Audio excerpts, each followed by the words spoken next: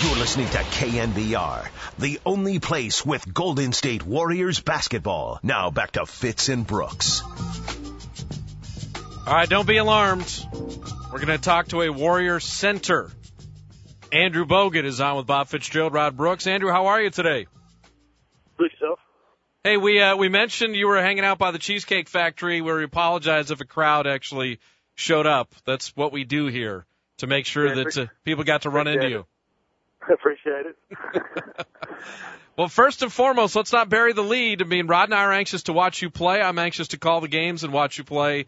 Where are you physically? How are you feeling? I know you get tired of answering that stuff. You and I did a million things with season ticket holders last year, and I know you're itching to play, but how are you, and how are the workouts going? Yeah, I'm feeling good. I've had two full one-on-one workouts with, like a one-on-one game, live game, which is what I've been cleared to do so far. So hopefully that progresses into, 3-on-3 and 5-on-5. And, it's getting there. It's responding very well. And each day I do, it's responding well. Between now and whenever it happens, how long do you think it would take for you to be ready to log heavy minutes, to play 40-plus minutes night after night or back-to-back? How long do you think that would take? It's hard to say right now, but obviously I'm not going to, even if I'm ready for the first game, it's going to be tough to be ready for a back-to-back straight away. Sure. I could probably tell you right now, the first back-to-back is not going to be a 40-plus minute back-to-back. We're definitely going to have to monitor and be smart with it. But at the same time, if I'm feeling like everything's fresh and ready to go, I don't see why there'll be any problems. Andrew, tell us about camp, though. I mean, I've heard good things in terms of you being very vocal and Jarrett Jack being very vocal. The young guys have fit in. You've been talking to Festus Ezeli. We've seen Steph and Clay get to play. David Lee. I mean, there's a lot of optimism with regards to the Warriors. You're right there. I mean, tell fans kind of what you're seeing and what you're thinking. Well, we've got a lot of young guys, so we need some guys that need some direction. But at the same time, we have, with young guys, you have a lot of energy. So our practices have been very energetic. Guys are willing to learn and listen. And, we have a lot of new faces, not only the rookies, but we have basically a new team. So everyone needs to learn how to play with each other and learn each other's strengths and weaknesses. And I'm a pretty vocal guy, and I noticed so is Jarrett, and David Lee's doing a better job of that as well. So we just need to keep making sure that our young fellows are doing the right thing.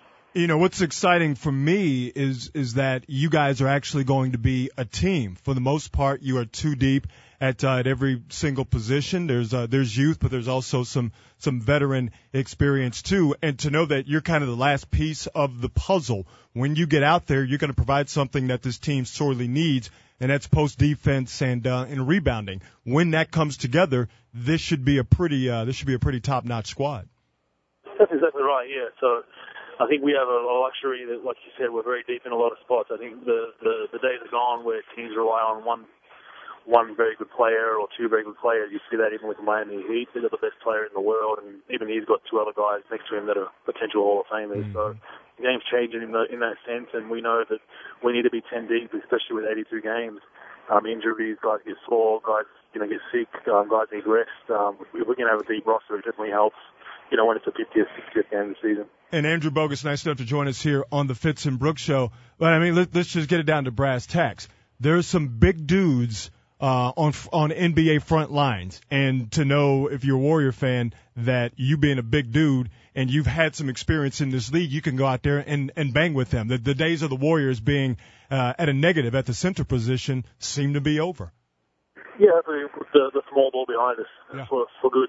I think the fans will like that, and I think everybody will like that. Now that coach definitely has some options at the 5 spot, even with Festus. I mean, he's a legitimate 5-man and Biedrins as well. So we have a lot of unique options, and hopefully we don't see too much of that Phoenix Suns style basketball.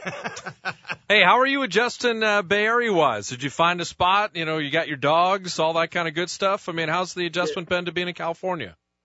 It's been great. I love it. I love it here. The weather's fantastic. Restaurants, food, cafes. I mean, it's a phenomenal place to live. I'm very happy to be here. And pretty much all settled in. Still have a couple of boxes that need unpacking, but for the most part, everything's gone well.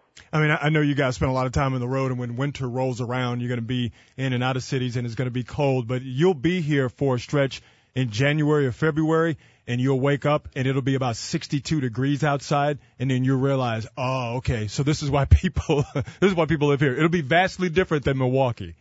Yeah, it'll beat minus 50, you know. Right. They definitely take that. All right, so, we already have joked that you have that, nasty sense of humor. You tell people you're 8 feet tall if they run into you on the streets.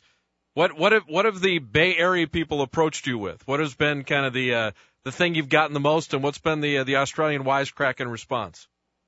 It's hard to say. I mean, generally wherever you are in the world, it's the same old stuff at the height. So probably that one, and it depends what kind of mood I'm in with the reply I give. But I think you got to have fun with it as well, and I try to do that. But you also got to make people feel a little silly when they ask stupid questions. All right. So now, which teammate is feeling your wrath a little bit? That's the I've heard some good stuff in terms of the sharp wit. Where are you directing it at? I got to keep David Lee honest because he's pretty witty as well. So we got to keep each other honest a little bit, I think. You know what? Well, feel free to go after the broadcasters too. No. That's just I know that's low hanging fruit, but sometimes that's the best fruit. So feel free to go after the broadcasters. All right, I'll do my best. Hey, the team is on this long road trip. You're staying back, giving away tickets and working out and doing all that. But what do you think about a long road trip in preseason as far as guys being around each other and bonding and that stuff? I mean, is this team, it seems like you guys like each other and people are spending a lot of time together, but you want to do traveling in preseason? I mean, I can see both sides of it. Exactly right. And I'm actually meeting the team tomorrow in Sac, and I'll hopefully go on the rest of the road trip with them. We just wanted to get an extra 3 days of treatment and therapy in town. But, yeah, it can work both ways. I think the reason why they did this was to try and get, new faces bonding with each other and guys. You talk on the plane or on the bus and catch up for dinner on the road, and it forces guys to bond whether they like it or not. So I can see why the team did it, but at the same time, 8 days for a preseason road trip is pretty insane.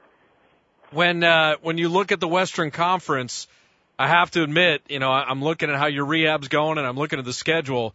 The Andrew Bogut, Dwight Howard, 4 times seeing the Lakers. Sign me up for that. There's very few centers that really roam the earth now that are legit. Bynum, Dwight Howard, Bogut, Marc Gasol. There's not a lot of those guys. Are those dates on the schedule that you look forward to?